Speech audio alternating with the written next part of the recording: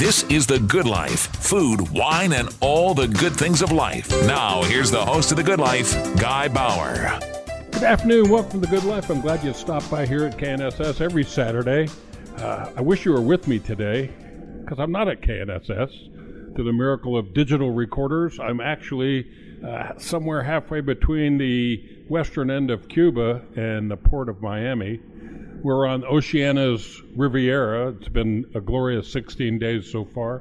And there's so many things I want to tell you about the ship, and I'll do some of that in the future. But more importantly, I want to introduce you to somebody that has been a friend and acquaintance for several years. I had the privilege of starting our chapter of the American Institute of Wine and Food, AIWF, in Wichita. That was after helping to start the South Florida chapter. And when I started our chapter here in Wichita, not only was it the fastest organized and ratified in the country ever, but it was the fastest growing. We went from 37 to 5 in about a year and a half. And we're one of the only 3 viable independent 501(c)(3)s. Well, that's a long-winded story to say I had the pleasure of spending time with Miss Julia Child. I think all of us who are foodies and in the relative same age period as me, ancient and getting dangerously close to 70, when you came home from school, you watched Graham Kerr or Julia on TV, and maybe if you were a potential foodie, that flamed you up. One person that had some flame from those things, but then from so many other, is Stephanie Hersch. Her official title here on the ship for this beautiful cruise line that features some of the best food in the world is one of the chief culinary instructors. Stephanie Hersch, welcome to The Good Life. Well, thank you so much, and we're thrilled to have you on board. And it's also nice to see you again after such a long hiatus. Yeah, it was so funny. We passed in the hallway and chatted for a minute, both of us masked on, and I handed you my card, and you said, "Oh, I know that guy." And I think either we were in Aspen on one of the visits that Julia spent some time in Aspen, or it was in Miami, associated with the South Florida International Food and Wine Fest, whatever. Seems like just yesterday, and it was unfortunately not just yesterday. Steph, there's so many things I want to ask you and talk about, but more importantly, I want to turn you loose. I'll poke you every once in a while with a question, but you've done this so much, and I appreciate you taking the time to talk to me and my listeners today. Your history, background, your culinary experience, the time you spent with Julia, and now more importantly, what you're doing for the cruise line, one of the best culinary education programs, hands-on, is incredible. So first off, congratulations on a magnificent history in food. Thank you so much. I really appreciate that. All right, so I think you need to share the Reader's Digest version of a little light bulb in an oven.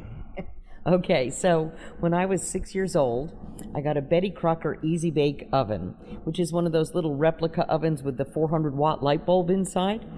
And of course, as a 6-year-old, you mix the powdered mix with the water, and I'm sure it is like cardboard, but you bake it, you put it in the oven, you push the tray in, set the timer, ding, out it comes, and you mix the next packet. That's the frosting, put that on top, and then you serve it. And I think it didn't have to be me. It would have been any 6-year-old to any adult. The response is universal. Aren't you a marvelous pastry chef? So at 6 years old, I decided I was going into the culinary world. So everybody thought that was cute and nice and fun. And of course, all through elementary school and high school, they all thought it was cute and nice and fun. And I did tons of cooking and baking. And in fact, when I was in high school, the Spanish teacher married the French teacher, and I catered the wedding, if you can believe that. I mean, and you were how old? I was 14, 15. Oh my God. A daunting task at any age, right. But at that age in particular. And yes, you had some experience cooking, but this was the beginning. That was really the beginnings, yeah. And it was great fun, but it was at a time when cooking was actually manual labor. And so you could start working in a restaurant as a pot washer, and if you stayed there long enough, they'd train you to clean the veggies, and you'd become a prep cook. And then if you stayed there long enough, they'd train you to work on the line and do some fast food. And then if you stayed there long enough, you could become a sous chef. And then if you stayed long enough, you could become a chef. And then you could become an executive chef. And it was really just endurance. It was, if you stayed at a place long enough, people moved on. Nowadays, you can't do that. You can't become an executive chef unless you understand nutrition. You have to understand allergies. You have to be able to do menu planning. You have to deal with sustainability. You have to deal with budgeting and marketing. And also, restaurants now are known for the chef, whereas before it didn't matter who was in the kitchen. It was the name of the restaurant. So there's a lot that's changed since I was graduating from high school. I had my heart set on going to the Culinary Institute of America, and I was talked out of it because I was told that I was way too smart to go into a profession that was not really a profession, but just manual labor and going nowhere. And so, much to my dismay, I got talked out of going, and I ended up going to Franklin and Marshall College in Lancaster, Pennsylvania. It's a big pre-med, pre-law school. But I decided to pursue a different type of tort, and so I went to culinary school after graduating. Now, mind you, while I was there, I majored in theater, English, and anthropology. Not exactly a winning combination for employing people, but so when I graduated from culinary school, I moved up to Boston and had a great time and worked in several hotel kitchens and ran my own wedding cake and pastry business called Chef Steph. And then I decided food was very regional in the 1980s, and I wanted to see food in another region of the U.S. So I thought, well, how do I get from Boston to wherever? I didn't have enough money to pick up and go. And I thought, I don't have enough clout, really, to say, pay for me to move. I mean, I probably could have, but I didn't think that I did. So I thought, I'll get a job in corporate America. And I'll work for a year and a half, whatever it takes, until they transfer me out of state. And then I will quit that job, and I will work in restaurants wherever they've moved me to. So this was my brilliant plan, except that I didn't know how to type, and I didn't know how to use a computer, because I was the last group of students to go through high school and college without needing to know that. So, of course, you couldn't get a job in corporate America without those skills. So, not being easily daunted, I enrolled myself in the Catherine Gibbs Secretarial School. And so there I was in their 3-month program that was specifically designed to help career changers launch their new entree into business. And so I was just about to graduate. I had lined up a job with a big banking firm. And the day before I graduated, as I walked into my final typing exam, one of the ladies from the placement office came up to me and she said, "We just received a phone call from Julia Child. She's looking for a secretary with a culinary background, and in the history of the school, you're the only student with that background. Is it okay if we send your resume to her?" I said, "Yes, please." And I went in and I took the typing exam, and as soon as it was done, I went racing across campus into the placement office, and I said, "When do I start, or does she want to interview me?" And they said, "She doesn't want to hire you. She's asked us to send other resumes." And I said, "Why?" And they said, "She didn't specifically say. She just asked us to send other resumes." And I said, "Well, could you please call her and ask her why? First of all, I'd like to know, but secondly, you should know if you want to send an appropriate candidate." And they said, "No, we're not going to do that. We're not going to bother her with that. We'll just send other resumes." And I said, "Well, could you give me her phone number so that I could call her and just ask her why? She doesn't have to hire me, but I'd like to know what it is about my resume that made her say no." And they said, "Well, we're not going to give you her phone number."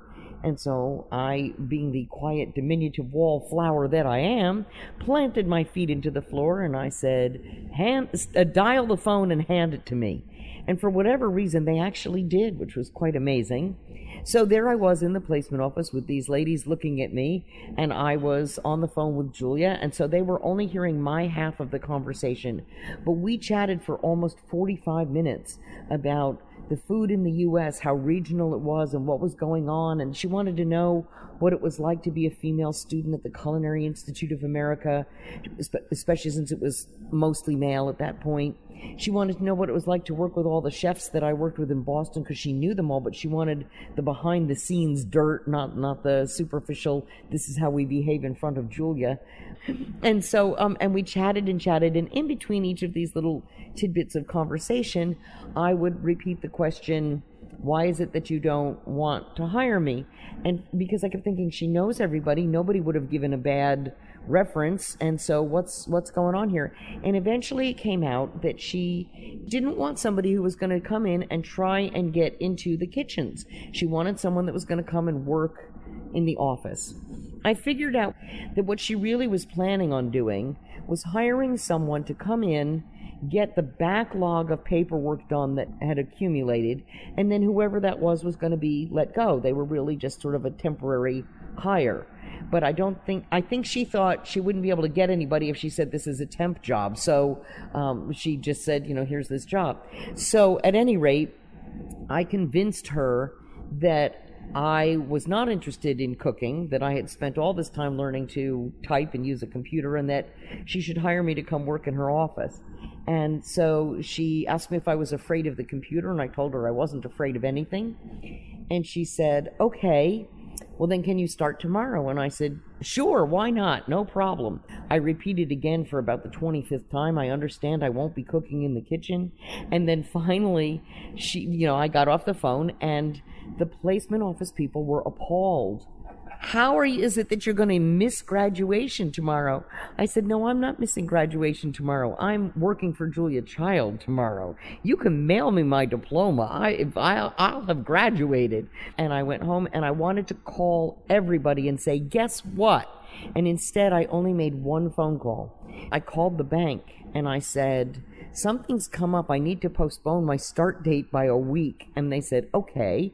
And so I thought, well, there's plan B if it doesn't work out with Julia. And because I had convinced her to at least give me a try before she found somebody else. And so that was fine. So that next morning I get up and I have this knot in my stomach. Not because I was going to work for Julia Child, but because I had never been a secretary before. And I had no idea what I was walking into. So anyway, I pull up in front of the house, and it's just crazy mayhem. And I ring the doorbell, and Julia Child comes down and answers the door herself. And so she explained to me that she forgot that they were filming a day in the life of Julia Child for Canadian public television. And I said to her, if you forgot this, you need me. And that was the first start. Then she hands me 3 Xerox pages from The Way to Cook, and she says, this is from my new book. I'm supposed to prepare lunch for myself. Please get it ready. The kitchen's up there. And she points up to the right. So I walk up the steps, 5 steps up and into the right, and there's Julia's famous kitchen, all the pots and pans hanging on the wall. I thought, great, I know where all the equipment is. And I turn around to ask a few questions, and she's already in the other room with the cameras rolling doing her interview. So I think, okay, I've never been here before. It's awfully trusting of her. Now I'm thinking, I look at the recipe, it's for Santa Barbara fish stew, and I'm thinking, I hope she has fish. If not, I guess I'm going to go buy some. So I go and I open the fridge, and sure enough, she did have fish, so she hadn't completely forgotten. She just, I guess, had lost track of days. At any rate, I didn't know if she wanted it prepared or measured or what she, so I divided the fish into 3 equal amounts and did the recipe. I did it in stages. I did it just measured, and I did it completely all the way through. Gave her a high five sign of, here we are, we're ready. And she said, now I'm going to make myself some lunch.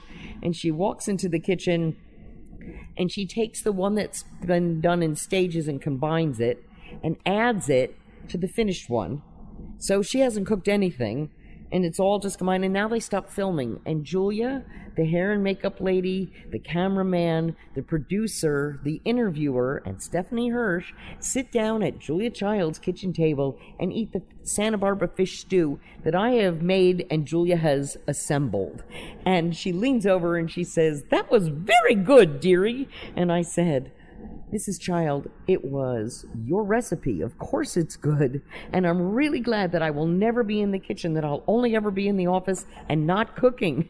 And she laughed and she said, I'm glad you've got a good sense of humor. Please, when we're done, tidy up and I'll see you on Monday, because this is a Friday. So that was it. So I got into the car to go home. And as I as I turned on the engine, I saw the clock and I thought, oh, I can make it to graduation. So I zoomed across town and I got into the graduation just as they were finishing graduating the 3-year students. They were just about to bring up the 3-month students, and I snuck into line with my colleagues, and right behind us was faculty and placement, and they whispered, what kind of computer does she have? What kind of office does she have? How many people are there? What's the software?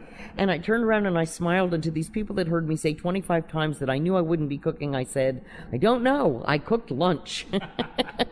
You know, I think one thing that I've known about you from the first time we met was that you and Julia had one thing in common. You were both forces of nature.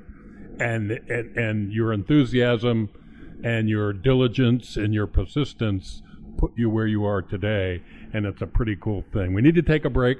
I'm here. I'm on a cruise ship halfway between Cuba and Miami, heading back after 17 days of great fun on Oceania.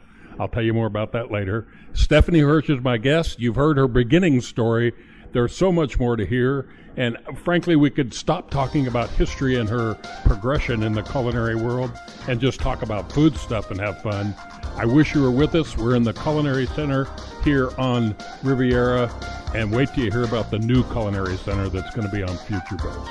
I'm Guy Bauer. It's a Good Life. We'll take a quick break and we'll be right back. Don't go away.